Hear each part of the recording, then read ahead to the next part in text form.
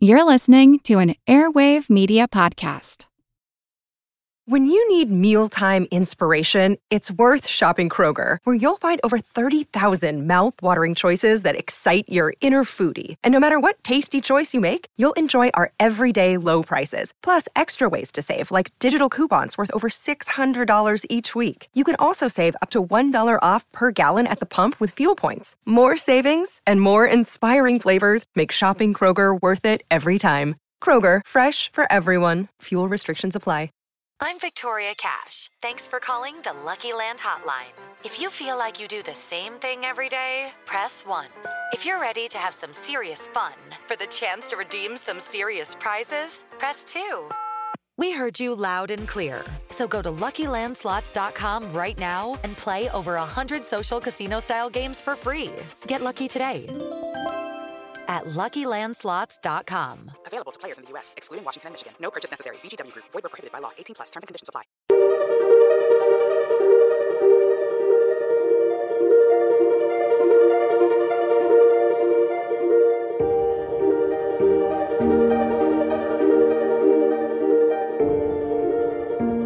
Welcome to Those Creatures Podcast. This is Chris, and today I have a special guest, an author, a professor, somebody who has traveled the world. This is going to be an amazing, amazing interview. But I just want to first welcome Dr. Charles Bergman. Hey, Charles, how you doing?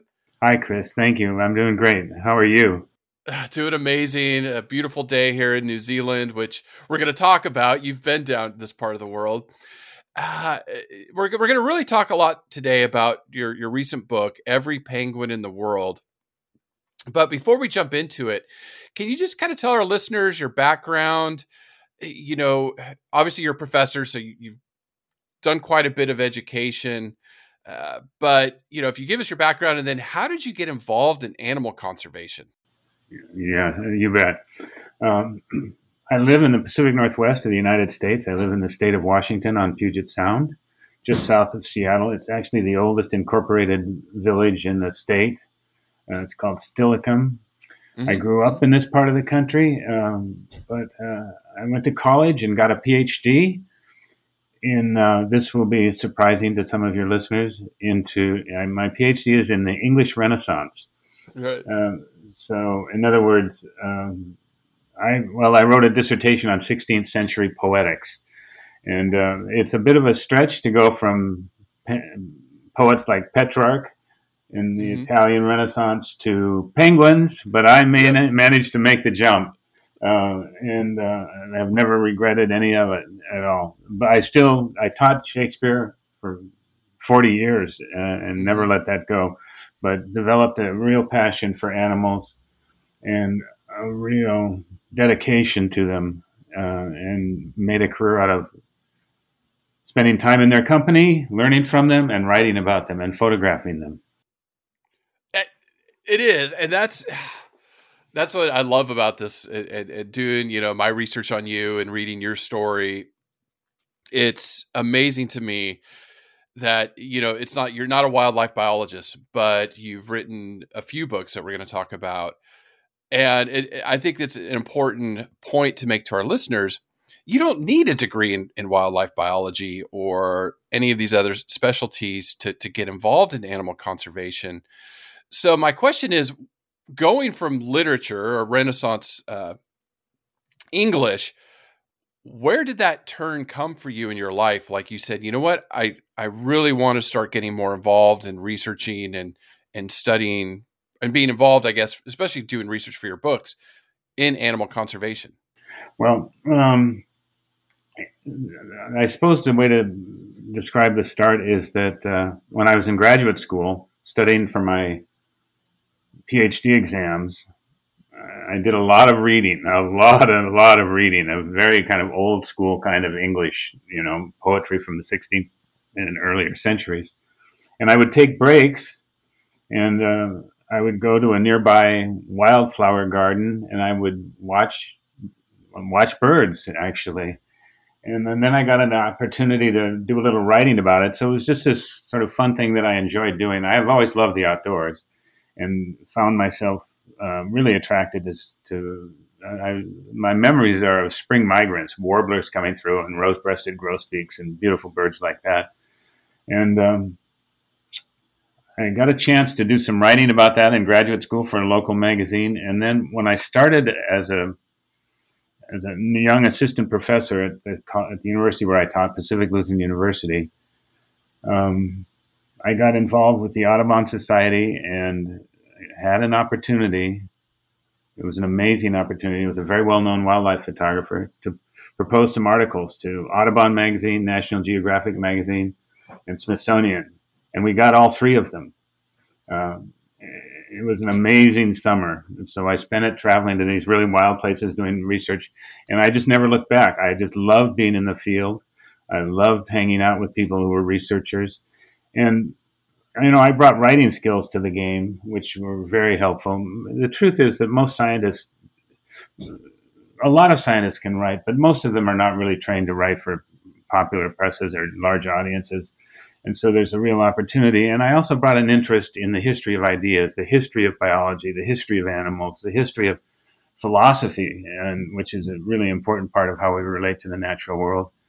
And what I would call the poetics of our relationship, why we love it, how we're attracted to beauty, what makes us connected to it, and what problems have kept us from realizing our real connections to the wildlife and animals, and how we need to think about the way we think about creatures and the way we appreciate them and the way we interact with them.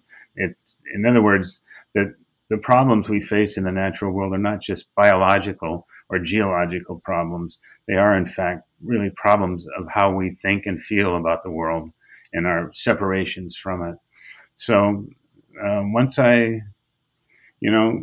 got the opportunity to write about wolves in Alaska for National Geographic, and spent time one summer watching wolves come and go from the den. Actually crawled in a wolf den. That was it. I just never looked back. You make a great point because, as a scientist and written plenty of scientific articles, making that jump to science communication is a big thing. And that's why I think my podcast partner, Angie, and I, we both doing this podcast, we always try to just, be able to communicate scientific ideas so the general public can consume it. So yeah, that's an excellent point there. Yeah, it's fascinating. Again, somebody with an English degree, and I used to tell this to my students all the time, don't let that define you. If you want to get involved with certain parts of conservation or animals, don't feel like you have to check off certain boxes. So I guess that's an important takeaway for a lot of our listeners. Well, perhaps I could make an additional point. So related to what you were just saying. So I got a job as an assistant professor. This was in the, a while ago, 1980s, early 80s. And I was already at the point where I love nature. I love bird watching. And I decided, we had a 1-month course in the middle of the year, a January course, and I decided to take students with me to northern Minnesota for a month and live in cabins that were wood stove heated, no showers. We would jump through holes in the ice to bathe and shower, camped out overnight in the middle of a Minnesota winter, stuff like that. And we read all the Leopold and Annie Dillard, and people were writing about nature. This was not a field in literary studies at the time at all. I was just following something that I really liked. Well, it now is a field. It's called eco-criticism, and it's a huge field. But I was doing something that I enjoyed doing and wound up being a bit of a pioneer in an academic field that didn't exist. And so what I would tell my students is, if you are passionate about something, find a way to make it part of your life. And let it lead you. Follow what that passion has to tell you about what you really love and what you really think is important, and work it into your life. And I've been very grateful that I've been able to do that. I was taught at a university that let me do that didn't pigeonhole me and cubbyhole me. And so that was a model. By the end of my career, I was taking students to places like Uganda and Antarctica. We were the first university in the world to have undergraduates studying in a class on the Antarctic continent. So you just have to you can just make things happen Mm-hmm. if you really want to.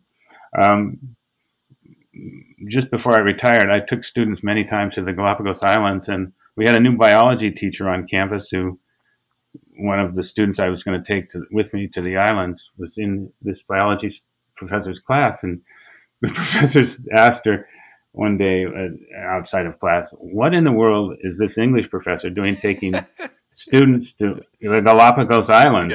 Yeah. And she said, "Well, he just basically does what he wants to do." Yep. And that Yeah. was take the flippant quality out of it a little bit, but that's really what it amounts to. Mm-hmm. Mm-hmm. No, it's amazing. Well, that leads me into talking about every penguin in the world. And when your team first contacted me, I thought it was fascinating. We love penguins. We've covered a couple species on the podcast so far. And can you just tell the listeners what the book's about? Sure. The book is something my wife and I traveled together to do. It is an attempt to see all 18 species of the world's penguins in the wild. And I can say we fulfilled the attempt. We actually resisted. We love penguins, and we began by just traveling to visit cool places where we could see penguins, and we managed to accumulate a few species. But when we thought about the idea of trying to see all 18, we actually really resisted the idea for quite a while because, Mm-hmm. well, it's hard. A lot of them are in very remote places, Right. very hard to get to, not serviced by planes or, regular routing for commercial ships of any kind. And frankly, at times dangerous. The Southern Ocean can be a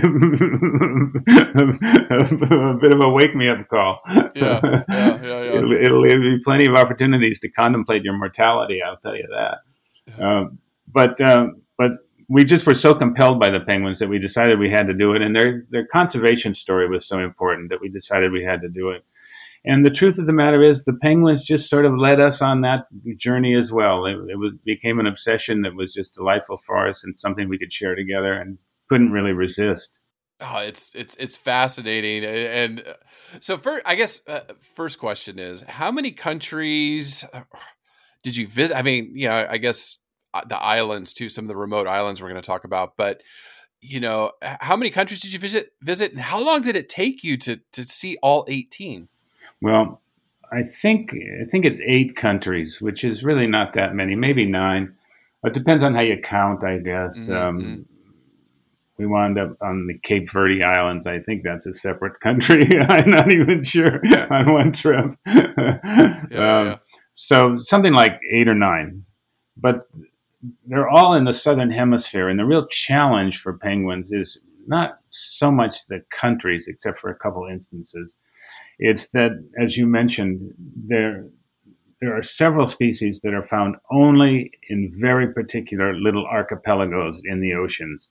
And the Antipodes Islands, which you mentioned, is a good example. I think it's about 500 miles off the South Island of New Zealand to the east.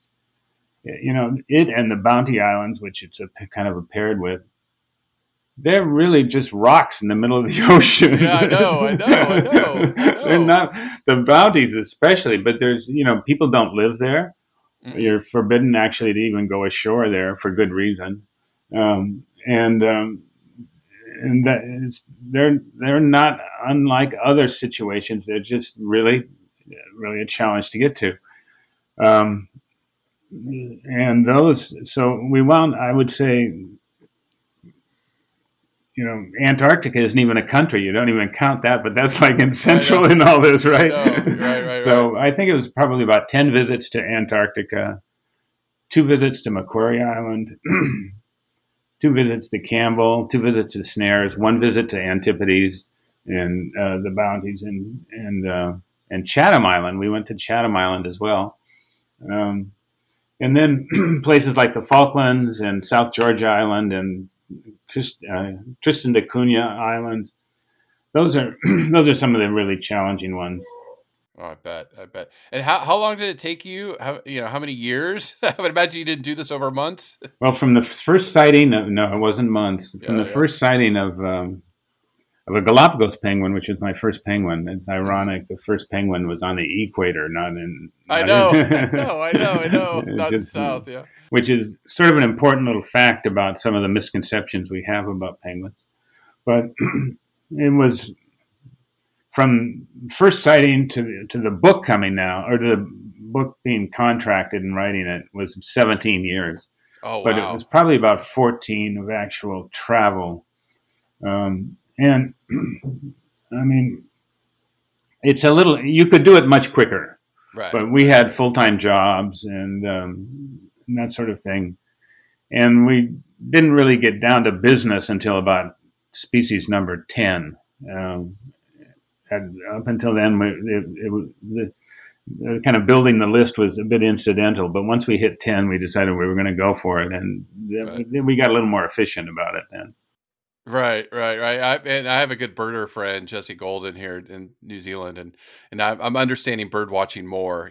Checking off. You want to check these birds off your list, right? So to see every penguin in the world in the wild is just amazing. I've got to ask about the Antipodes because I believe it was episode 49, and we're at episode 210 now, 211. So we covered the Antipodes, and it was the $1 Million Mouse Project. Fascinating interview about how they're trying to eliminate rodents on these remote islands that are devastating to native birds, really, and insect populations, plants, things like that. So it was a fascinating thing. Listening to Theo talk about how he got to the Antipodes, it was the New Zealand Navy, the government was involved. How did you get to these remote places? That's like, how did you get there? Well, the truth is, there's an actual New Zealand company that took us there called Heritage Expeditions. And they have, one of their itineraries is the subantarctic islands of New Zealand. And so we flew on an old, I think it was like a DC-3 from Christchurch to Chatham Island, and then boarded a boat and did some bird watching around Chatham Island, and then headed for the Bounty Islands. And that's how we got there. Wow. Wow. And then off to the Antipodes. And so the way we did it is that we would take the ship and then we would arrive, say, at the Bounties, and we would offload, really get off the boat and get into Zodiacs, those big black kind of inflatable, they're like spare tires in a boat, huge and supposedly unsinkable. And we would ride those across the ocean to get to the little islands. And in the case of the Bounties and the Snares and other islands like that, where you're not allowed to go ashore unless you have special permitting, like to rid the island of mice, we would just go along the shoreline and see them that way. That's fascinating. So, can I ask this? How bad did you get seasick, or did you? Because I remember it's you said the Southern Ocean is treacherous at times. Well, it is treacherous at times. I never ever get seasick. I just no matter how bad the seas are, it doesn't affect me. I mean, there are a lot of people that get violently seasick. I mean, to get to the emperor penguins, we took a Russian icebreaker from Ushuaia to Snow Hill Island in the Weddell Sea, and we were in a gale storm the entire time. Normally, it's like a 40-hour trip across the Drake, the 600 miles of the Drake Passage. It took us 72 hours because we were in 25-foot waves the entire time. And the icebreakers don't have keels. They need to be flat bottom because they slide up on top of ice and smash it from above. Mm-hmm. So the boat would roll 35 degrees to one side and then 35 degrees to the other side. And that's like halfway to the surface of the ocean. And you inevitably wonder, well, how far does this roll before it actually capsizes? But the Russians didn't seem worried about it at all. And if they didn't worry about it, I wasn't going to worry about it. I'd be dying. I heard that. I was like, I would be green. People were. You would have had a lot of company. People were very seasick. Yeah. Oh, wow. That's amazing. So I guess, this is, you personally funded all this, right? Like traveling over the world over 17 years. I funded some of it. I also did a lot of the traveling by leading tours, Okay. and that helped a lot, various kinds. And then I got advances for a couple magazine articles, and then I got an advance on the book, all of Okay. which helped. Yeah. Yeah. I've offset some of it. That's amazing, Charles. So, what have you learned traveling the world, photographing 18 species of penguins, seeing them in the wild, all of these remote places? I imagine that life experience is just so invaluable. Well, what have I learned? In general, I've learned that it's an extraordinary world that we live in. I mean, I've gotten to see through penguins some of the most incredible locations. Macquarie Island, I just adore. Campbell Island, people don't talk about Campbell that much, even in New Zealand when we would be there. I mean, I know people are proud of it, but I love Campbell Island. I adore Campbell Island, and what I love about it are the albatrosses that nest there. Oh yeah. So there are these just terrific wonders. And New Zealand maybe is one of the things I learned the most. Susan and I really love New Zealand, and have even thought about. Well, we're not that thrilled about the way things have been going in the United States, so I put it that way. Well, look where I'm at. Yeah. I've definitely had an attraction for New Zealand and for travel in general. And I guess one of the things I've learned is that when it comes to wildlife, this is a terrific time in the history of the world to be interested in wildlife for a variety of reasons. One of which is that probably animals have never been more loved than they are now. At the same time that they've never been more endangered. There have been episodes of extinction. Let me rephrase that. We are in the sixth kind of extinction episode, mass extinction episode. So it's kind of this paradox, really. There are these huge constituencies and reasons to love, and you can see wildlife in ways now that would have been very difficult before, and that's terrific. And yet you're aware that while you're looking at them, I have very serious questions about how much of, about the nature of the future of our planet. And it's a fragile and unfortunately in a lot of ways failing planet, largely because people just are not taking the threats seriously. So that's the good and the bad. And then there's the ugly, and the ugly when it comes to animals, I think is just sort of a lot of the ways we outright treat them, particularly in industrial farming and in wildlife trafficking and a number of ways like that. It is. Again, that's what drives us with this podcast and getting the information out and sharing the message. I just read it was one of President Biden's latest appointments. I think it was, I don't know, NASA or somebody. I didn't read fully into it yet. And they were talking about with climate change, the damage is already done. They're projecting we're going to lose half the species on Earth already. It's catastrophic what's going on. And even if we took aggressive action today to curb climate change, the damage is already done. Like we've already raised emissions too high. So we're going to lose a lot of biodiversity, which is scary. So again, that's why we do this. And an English professor that has devoted a lot of his energy and time writing about the natural world. That's why, we throw you in the category we call conservation heroes, because you're making a difference in your own way, which is amazing. It's just amazing. Thank you. Yeah. Well, in my lifetime,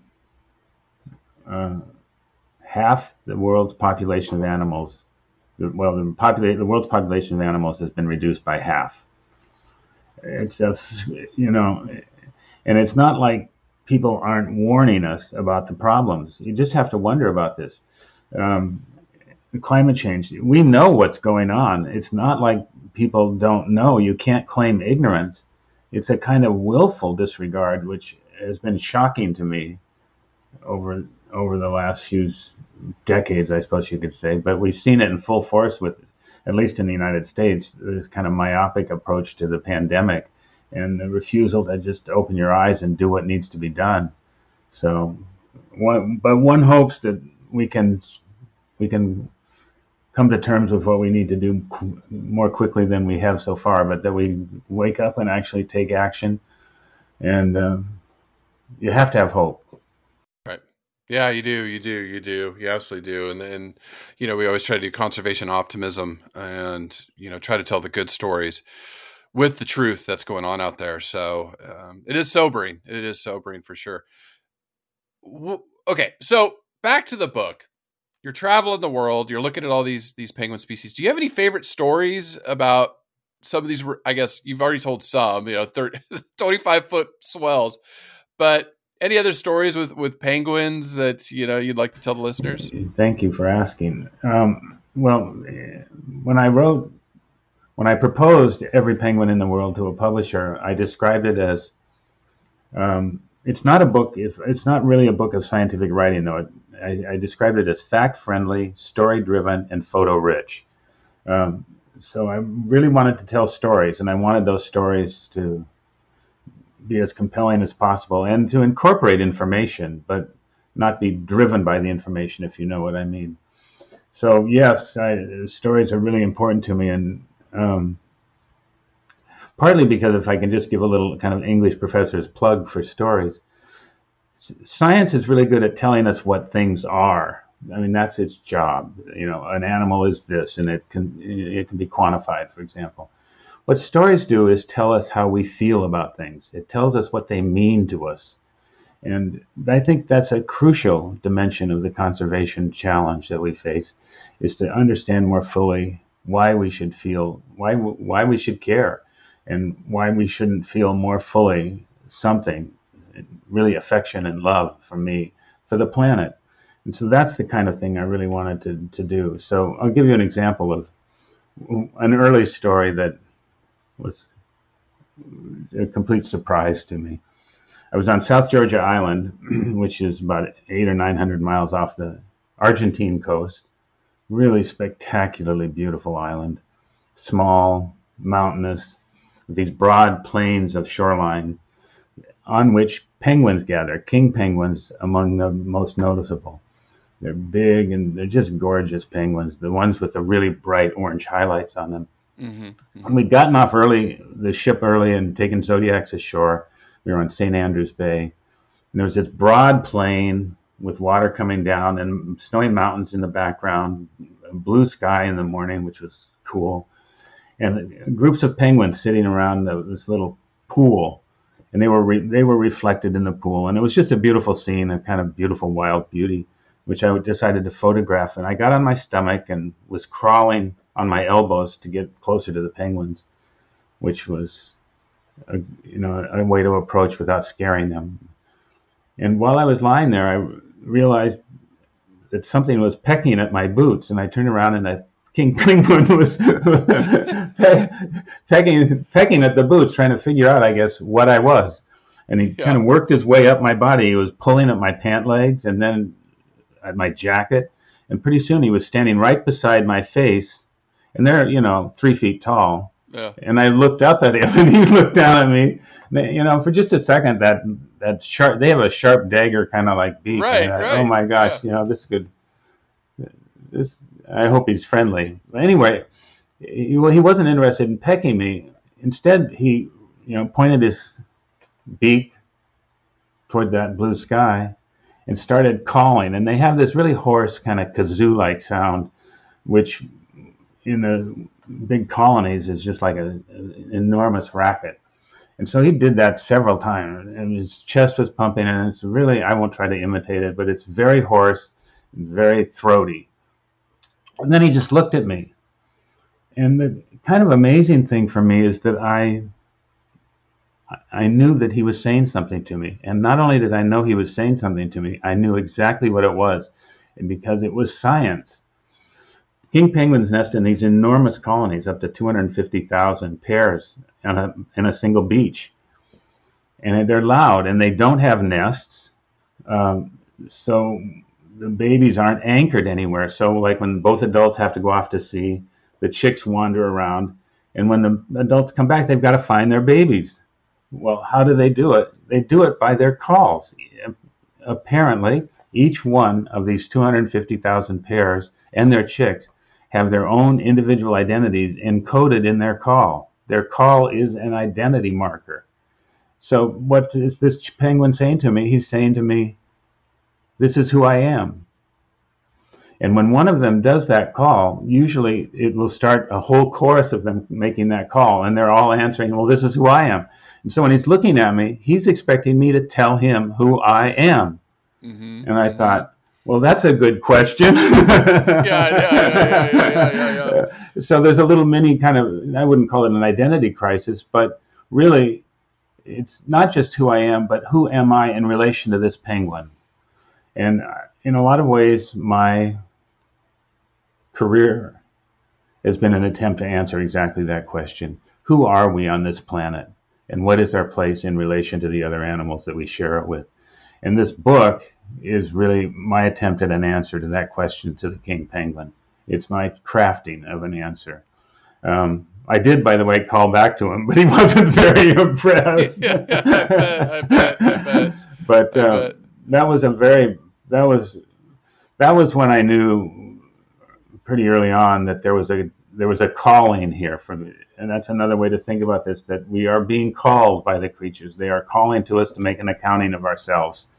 And it's time to really answer that call. With the Lucky Land Slots, you can get lucky just about anywhere. This is your captain speaking. We've got clear runway and the weather's fine, but we're just going to circle up here a while and get lucky. No, nothing like that. It's just these cash prizes add up quick. So I suggest you sit back, keep your tray table upright, and start getting lucky. Play for free at LuckyLandSlots.com. Are you feeling lucky? No purchase necessary. Void where prohibited by law. 18+ terms and conditions apply. See website for details. Hello, everyone. You may recognize me as Gabby from the History of Everything podcast. And my name is Brenna, and you don't recognize me from anything yet. Together, we're two scientists who explore all of the weird little questions and conspiracies of the universe in our new podcast, Mystery of Everything. Everything has an explanation. We hope. But that is what we're here to figure out. We will dive into the science behind many popular conspiracy theories, such as vaccines causing autism, flat Earth theory, and was the moon landing fake? And if so, why the heck would anyone even do that? But it's not just conspiracies. There's a lot of cool mysteries that we will attempt to use science to explain, such as near-death experiences, what made the Vikings go berserk, and can I control my co-host with MK Ultra? Wait, what? Anyway, make sure to check out the Mystery of Everything podcast everywhere where you find your podcasts. So, I can throw this question in there. I can imagine you, this huge colony. How loud is it? And what's the smell like? That many birds in one place. I can imagine the wind's blowing the right way. Yeah, everybody comments on the smell. And of course, there's poop all over the beach. And so it's loud and smelly and active and busy. And it's a kind of overwhelm. The early experiences for anybody when you go ashore in those kind of circumstances is it's just kind of overwhelming. It's just, I think, in fact, the size of those colonies is it's humbling and it's moving. And the smell never bothered me very much. And in fact, because I'm down the beach crawling around, I always wind up going back to my room covered in penguin poop. But I guess that's sort of the price you pay. But part of what I like about these huge penguin colonies is it's a glimpse of, we don't really have a very good kind of concept of animal abundance anymore. We've kind of eliminated, as I said, half the world's population of animals in my lifetime. And so we live with beasts that are in a diminished state. And we've come to think of the diminished beast as the real beast. We have no real idea of just how magnificent these experiences can be until you walk in one of those moments. And then you add to it that they're not afraid of you, that they're not frightened of you, they're not terrified, and they don't run away, but in fact will even come up to you and peck at your clothes and call to you. It's really deeply moving. Oh, yeah, and to imagine that being gone forever, with extinction, and Yeah, it's just got to hit you right in the stomach. Like, okay, I'm going to do what I can. It's just, yep. No, I mean, can you comment briefly? Because one of the species we covered was the African penguin, and one of our good friends, Stephanie Arney, has launched a program to help them build these artificial nests because of what's happened, removing all the guano on these islands and stuff. Do you remember visiting down there and seeing them? Because they are, they're on a really fast trajectory towards extinction. And I just didn't know if you had any comments about them specifically. Yeah. Well, Susan and I actually volunteered with Earthwatch Expeditions. Do you know about Earthwatch Expeditions? You can kind of pay to join a scientific research project and spend 10 days, in our case, 2 weeks on the island, 10 days actually working with the researchers to help them. And we did that on Robben Island with the African penguins. And it was an amazing experience. And yes, they are building nest boxes there, and the guano's gone, and so they often are now nesting in just scrapes on top of the soil. But there were, in the 1930s, an estimated 1,500,000 African penguins on these little outer islands from Namibia around to the Eastern Cape. And they've lost over 95% of those birds in the last century, and they're still plunging. The guy who runs the research project on them, Richard Shirley, actually is afraid that they'll go extinct by 2050, that's a real possibility. And, we spent 10 days there, and we were regularly finding undernourished chicks, and that's part of the problem. They just aren't getting enough food right now. And there are complicated reasons for that, which I could go into if you'd like. Yeah, we did touch upon it. Like, as that Southern Ocean current has really shifted farther offshore. Yeah, exactly. So they were, so they were having trouble finding food. The Bengala current, so they have to swim farther to get food for their babies. And they're located, they're not a migratory bird, and so they live off these particular islands, and that just means they have farther and farther to go. Right. They're not getting as much food as they need. It was very moving, though, to be working with them on Robben Island, which is, most people know Robben Island not for penguins, but for the prison on that island that housed Nelson Mandela and 1,500 other political prisoners who opposed apartheid. Right. It's just, I mean, it is a species in crisis. That was a fascinating episode to cover. And then we, Stephanie Arney shared a lot of what she was doing to help them. It's just, So we talked about the 25-foot waves. Were there any other parts of your travels you felt were a little bit dangerous? You're like, why am I doing this?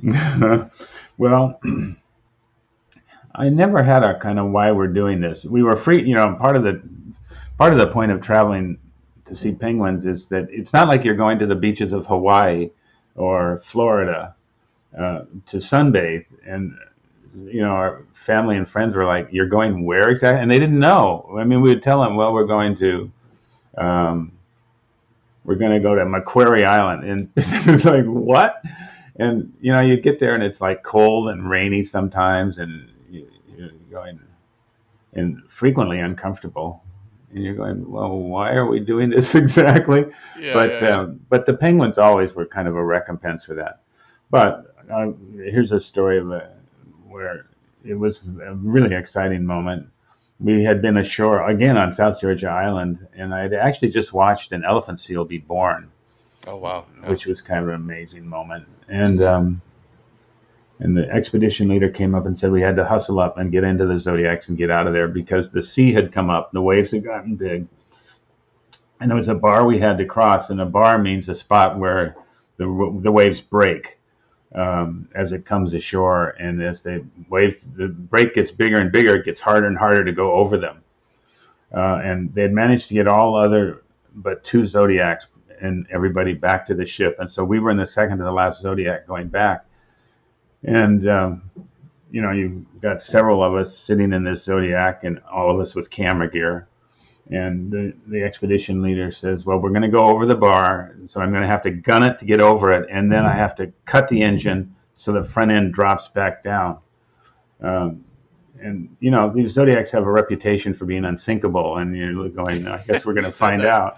Yeah. Anyway, so he gunned it. We actually went airborne in the Zodiac, which was pretty exhilarating. But then we came back down, and that was great. We made it. And it was a little iffy, a little scary, but we made it. The last boat had a different driver who was not nearly as experienced, and we watched them after we got across the bar, and the driver there had the rest of the guides. So none of us who were like, guests on the ship were in that Zodiac. Only the guides. Well, he didn't know about once you gun it, you have to let off the throttle so the front end comes down. They went vertical about 7 feet into the air, pure vertical. The guides were hanging off the chains that are in the. It was really. I thought they were going to go over, but they in fact came straight back down, and it flipped onto its flipped onto the right side, and everybody was fine, and nothing was lost. But that was really, really something. Oh wow! Yeah. Just okay.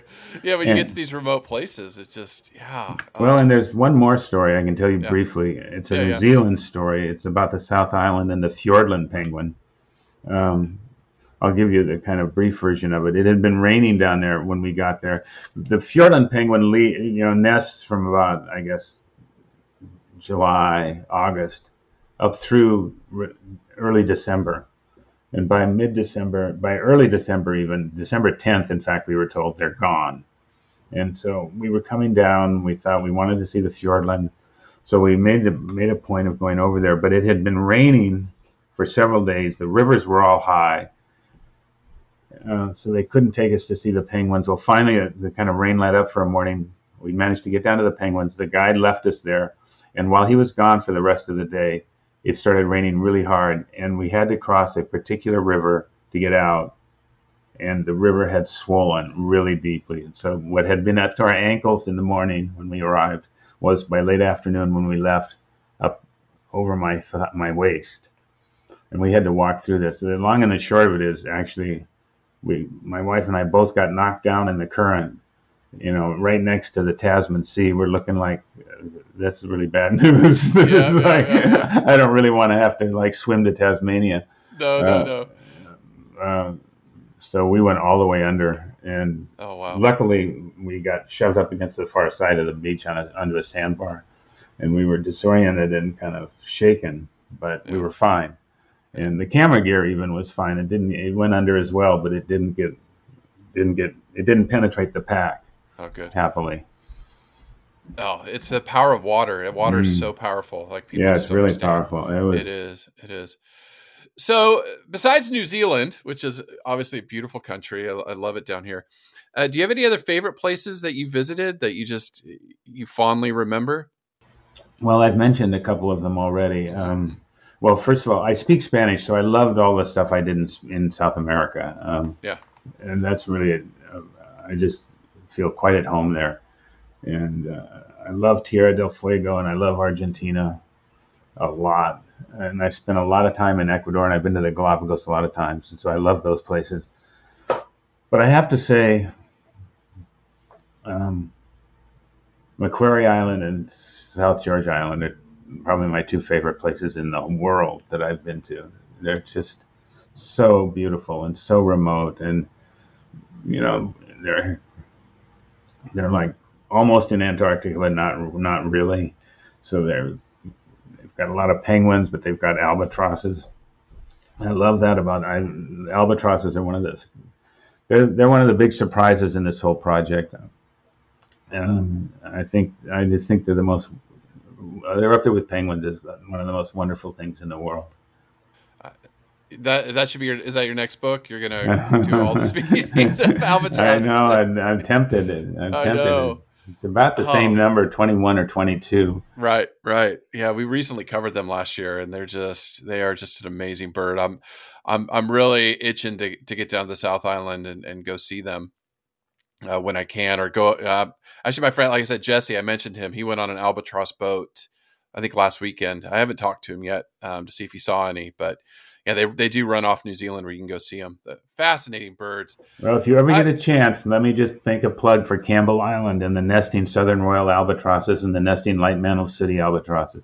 Yeah, that would unbelievable. Yeah. Southern royal albatrosses, 13 and a plus foot wingspan. It's just, those wings are just, they're amazing. Yeah, it's just incredible what, the way they evolved to be perfect masters of those winds that they have to live in. No, it is. Oh, they're beautiful birds. So traveling the world, seeing all these species, do you have any takeaway messages? I mean, you've talked a lot about conservation, but any others that you've kind of learned about, or the plight of these many penguin species that maybe you haven't brought up? I do have a couple takeaway messages, I suppose. The main one is that nobody has to do everything. Nobody can do everything, but everybody can do something. And that's what I would encourage people to do. So perhaps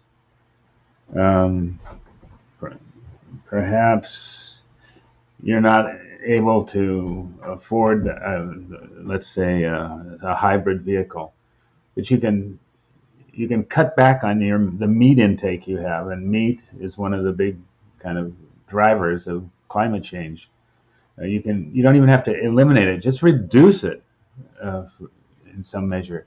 I think that would be, if I could just get people to do anything, it would be to begin to do one thing, and we can identify things that people can do. So it's not like you have to invent this. There are lists, and in fact, we have a list in every penguin in the world. If you want to make a difference, here are a set of ways you can do it. Choose one. Start with just one thing, and do something. I don't think even if all of us did something without concerted government and industrial corporate action, those are really required, but we all need to make some effort. And I think if we begin there and get more and more people to do that, we can build the kind of constituency we need that will drive government change. Right. Yeah, it's political will, right? And that starts with people and individual choice, and like you said, doing your own part. Wonderful, wonderful tips. Now, reading the book, you did work with people that are doing some conservation. Did you want to highlight any of them, some of the work they're doing out there in the field?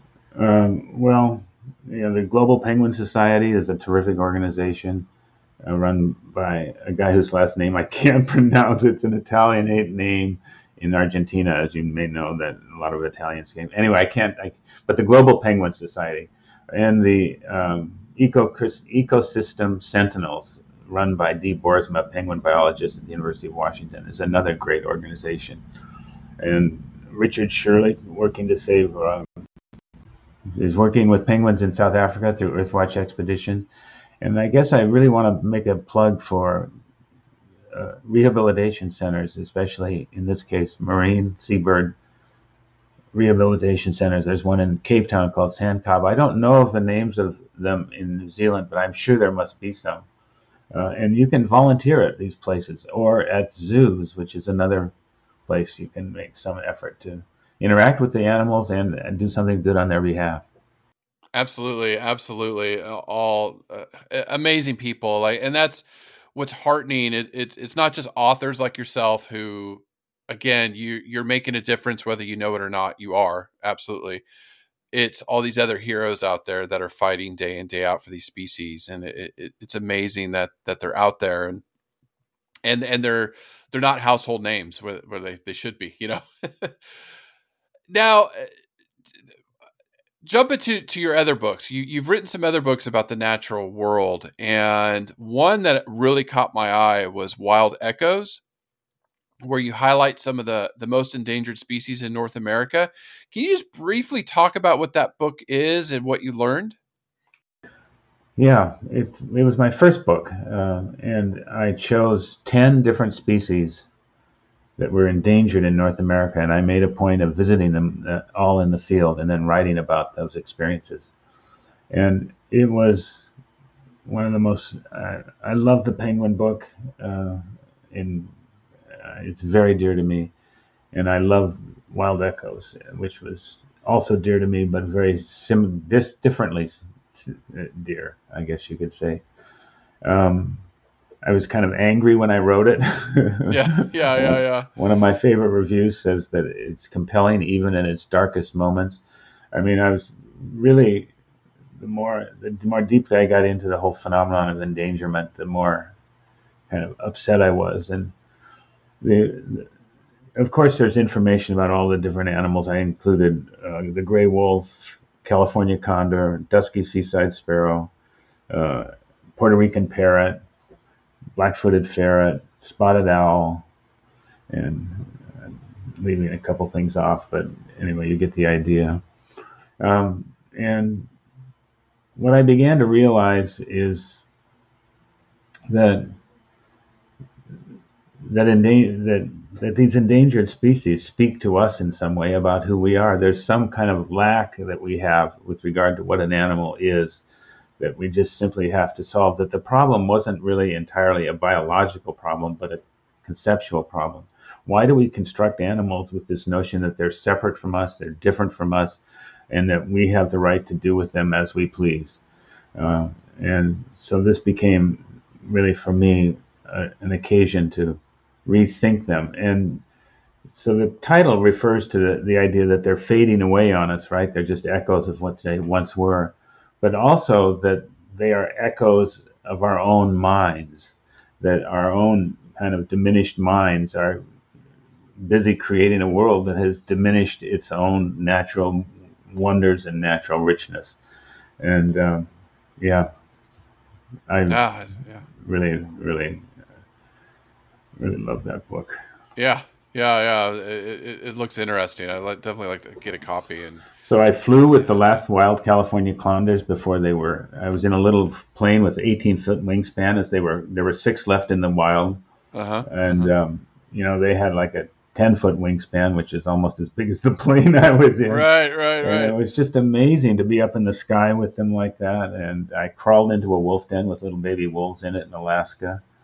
And with dusky seaside sparrows, there were 6. I spent the time in the field with a guy named Herb Kale who helped look for them. They were a terrible storm came through.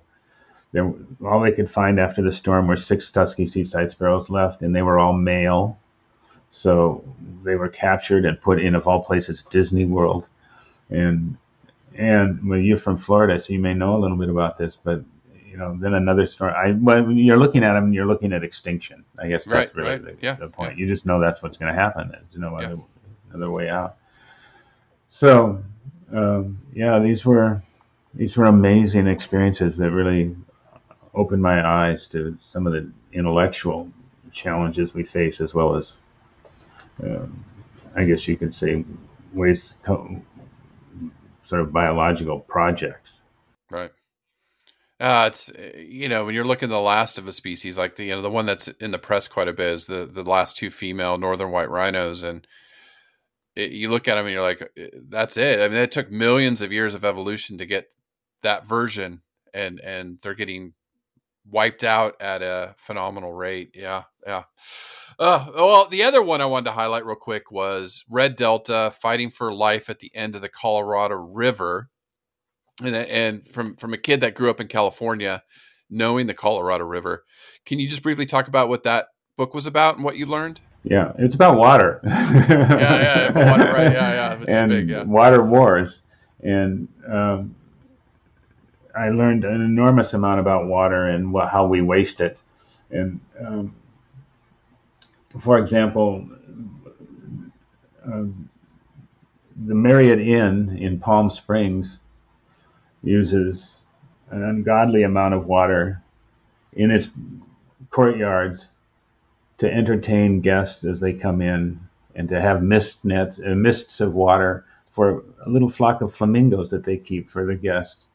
And if you go across the border with Mexico, there's a tribe called the Cucupa, which means the people of the water, and they have no water at all.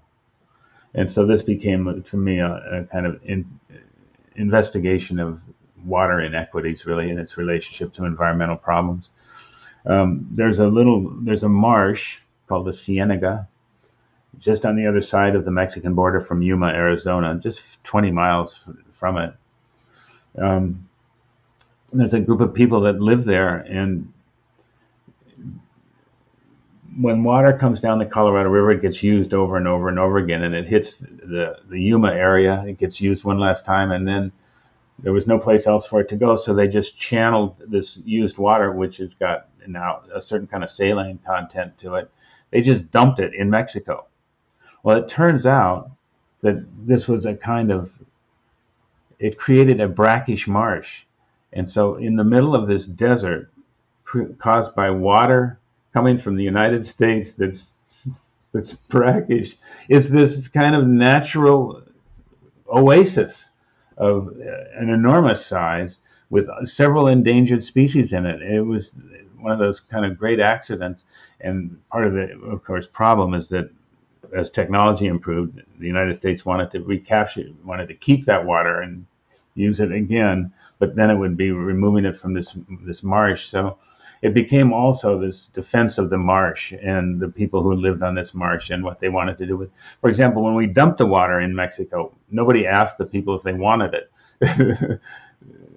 We just kind of American arrogance with regard to some of this stuff that was really disturbing to me. Yeah. We just highlighted. We had an executive director of Shoal and talking about the freshwater biodiversity crisis that we're facing, and I just thought it was interesting that you had a book on that. So, it's amazing stuff. A couple more questions, Charles. One I like to ask of all my guests now is, especially it'd be interesting to get your take on this. Through all your travels around the world, documenting some of this stuff and, your writing, in your opinion, what's our greatest threat to biodiversity on our planet? Well, I think the one that has moved up, the one that's really changed in the last 25, 30 years, as I've been working on these sorts of things, is climate change. Because it's so pervasive and so invisible. So it's everywhere, but nowhere to be seen. And it's clearly having just huge effects on species after species after species. And so that's pretty sobering. And then the other one that I would say is the commodification of animals. And that includes both legal forms of commodification and illegal forms, wildlife trafficking as well. I've done a lot of research on wildlife trafficking in Latin America especially, but also in Africa. And it's just a scourge. And the legal forms of it, like trophy hunting and industrial farming and that sort of thing, they're just terrible. And these are kind of behaviors. The commodification of animals is a way of thinking about an animal that just turns it from a being into an object. And I think that's the kind of thinking that I think we have got to change when we think about animals. You're right. And climate change is definitely a theme. And then the trafficking, obviously, it's.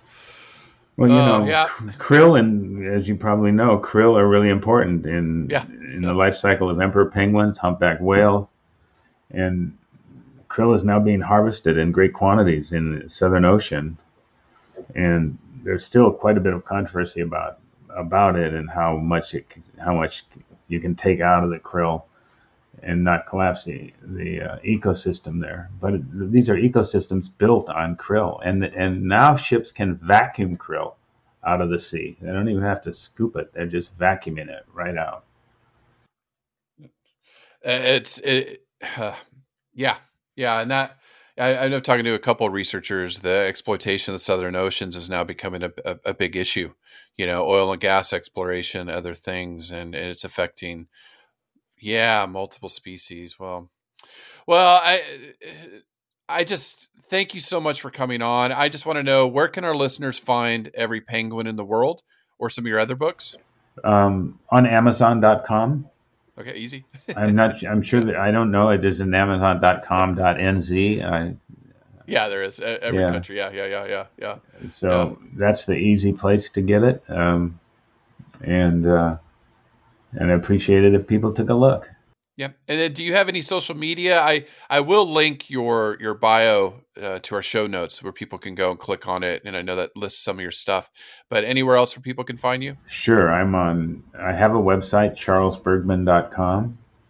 I'd love to have you visit. I do a blog every couple of weeks on wildlife. And if people sign up for the blog, you get a free downloadable poster with each of the 18 species of penguins pictured on it, and one cool, weird fact about each penguin. For example, the erect-crested penguin in the Antipodes and the Bounty Islands is the only penguin that can raise and lower its crest. It's the only one that has control of its crest. Oh, yeah. Oh, wow. Okay. Well, yeah, we'll definitely link that. I will definitely have that linked on the show notes where people can go there and sign up for the blog. That's amazing. But thank you so much for spending the last hour with us. Dr. Charles Bergman, the book again, Every Penguin in the World. Fascinating story and insight. Thank you so much for being on. My pleasure. Thanks for having me, Chris. And I hope to see you in Auckland someday. Absolutely. If you come to New Zealand, let me know. We will go have dinner. Absolutely. I would be fascinated to pick your brain. Fantastic. All right. Take care. Bye-bye.